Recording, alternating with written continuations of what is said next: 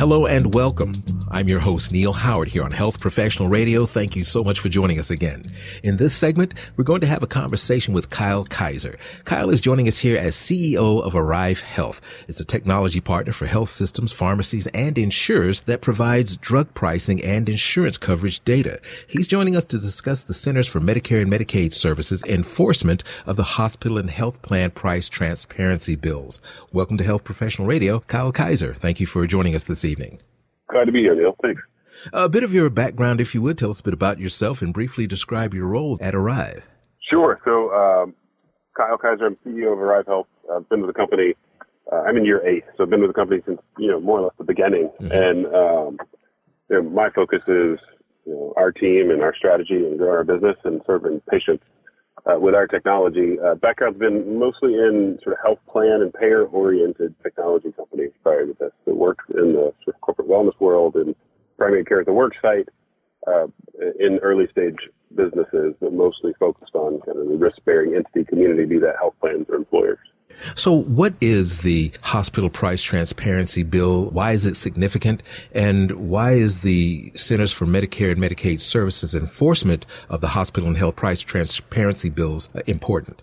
Sure. Yeah. I think it's probably important to even go a level up further from that. And in the last 18 months, there have been multiple types of legislations around price transparency. There's the hospital price transparency bill you're mentioning. There's a health plan version of that that's similar and different, but targeting a similar problem. There's the no surprise billing legislation, and then there's also the CMS rule for real-time benefit, which is more directly impacting us. But all of those things happened in the last year and a half. I think it's all a part of a fairly coordinated effort from the government to say, how do we create the right conditions where consumers can have choice and be empowered to make decisions around price as it relates to their health? So from a health system perspective, it's providing insight into, the information that patients can use to understand the cost of procedures that may be a part of their care plan. From a health plan perspective, it's providing a comprehensive list of sort of network rates, and then those are related all in coordination with the no surprise billing legislation, which has a kind of pre-EOB requirement, which sort of stitches together both the health plan and hospital requirements into a coordinated effort to say, hey, before you get care, we want to understand how much is something going to cost them from an out-of-pocket perspective. And that's not just the published price for something, but also taking into account what their specific insurance may be. When we're talking about out-of-pocket expenses, is this transparency bill or any of the legislation really just focused on the cost to the consumer at the end of it, or some of the things that happen because a person may not have a certain type of insurance or may not have any insurance at all? Are we talking transparency with prescriptions as well as over-the-counter? In that group, there's a little bit of all of that. There's a mix. So, some of it's targeted at kind of that surprise bill scenario, which I think, has been much publicized and I think, a worthy and important issue to tackle. That's really taking sort of the unexpected expense for, a patient just not understanding, if they're in and out of network or those sorts of things, or if they're, caught in an unexpected loophole in the system. That's more what that's targeted at. Some of the other price transparency legislation is targeted more specifically at sort of how things are coordinated within benefits. Mm-hmm. So one of the things is prescriptions specifically that you ask about. There's a CMS rule now already in place that requires Part D plans to provide a real-time benefit tool, which means the Part D plan has to have the ability to provide pricing into the workflows of providers. So a provider needs to now have access to the information that is patient-specific, plan-specific, and pharmacy-specific for the drug choices that they're making so that they can help their patients make more informed decisions around their prescription drugs. That's squarely what we do. But that's it's been an important initiative around the prescription drug issue. That extends January 1st to a patient-facing requirement. So now it'll also be true that patients will need to have programmatic access to this data, which is all progress and in the right direction as far as I'm concerned. I've dealt with it myself, this in-network out-of-network problem that seems to arise sometimes when you're looking for a new physician, sometimes when you're referred by your healthcare provider to a specialist. You've got your plan, and all of a sudden you find out, oh, he's not in network. I have to start back all over again and find someone who's in network. Is it too simplistic to consider just doing away with in-network, out-of-network, and have everyone on the same page nationwide?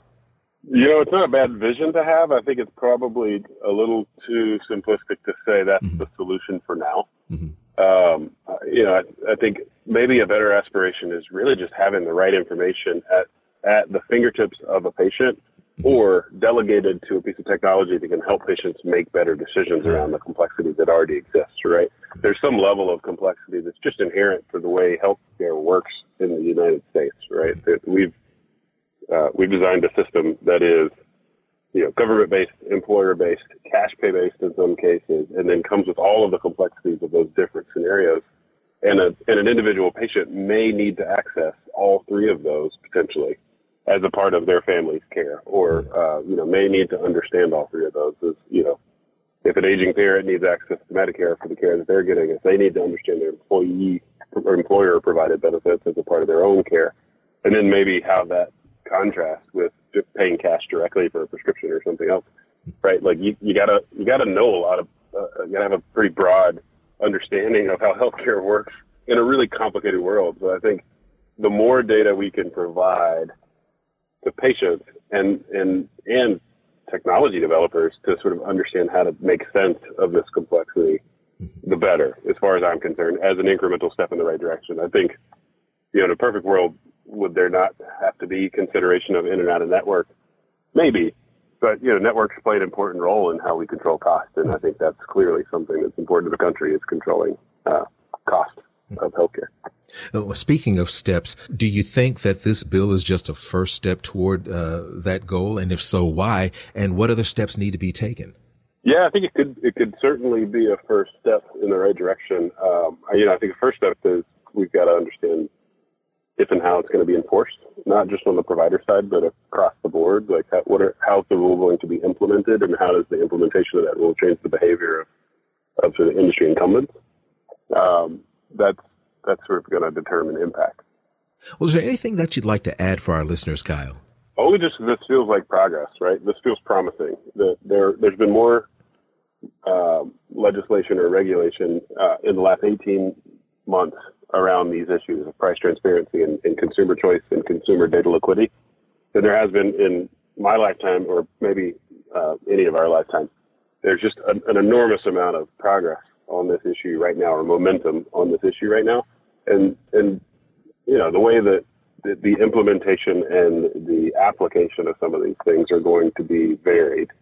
But in general, momentum around this issue is a good thing for consumers, and hopefully a good thing for risk-bearing entities, and that's something we can make progress on as an industry. Where can our listeners go and get some more information about this bill and about the developments there at Arrive Health? You can find out more about us at arrivehealth.com. Well, Kyle, it's been a pleasure. I appreciate you joining us here and lending us some of your time this evening. Thank you so much. Thank you, Neil. You've been listening to Health Professional Radio. I'm your host, Neil Howard, in conversation with Kyle Kaiser, CEO of Arrive Health. Audio copies of this program are available at hpr.fm and healthprofessionalradio.com.au. You can also subscribe to the podcast on iTunes. Listen in, download it, SoundCloud, and be sure and subscribe to our YouTube channel at youtube.com, Health Professional Radio.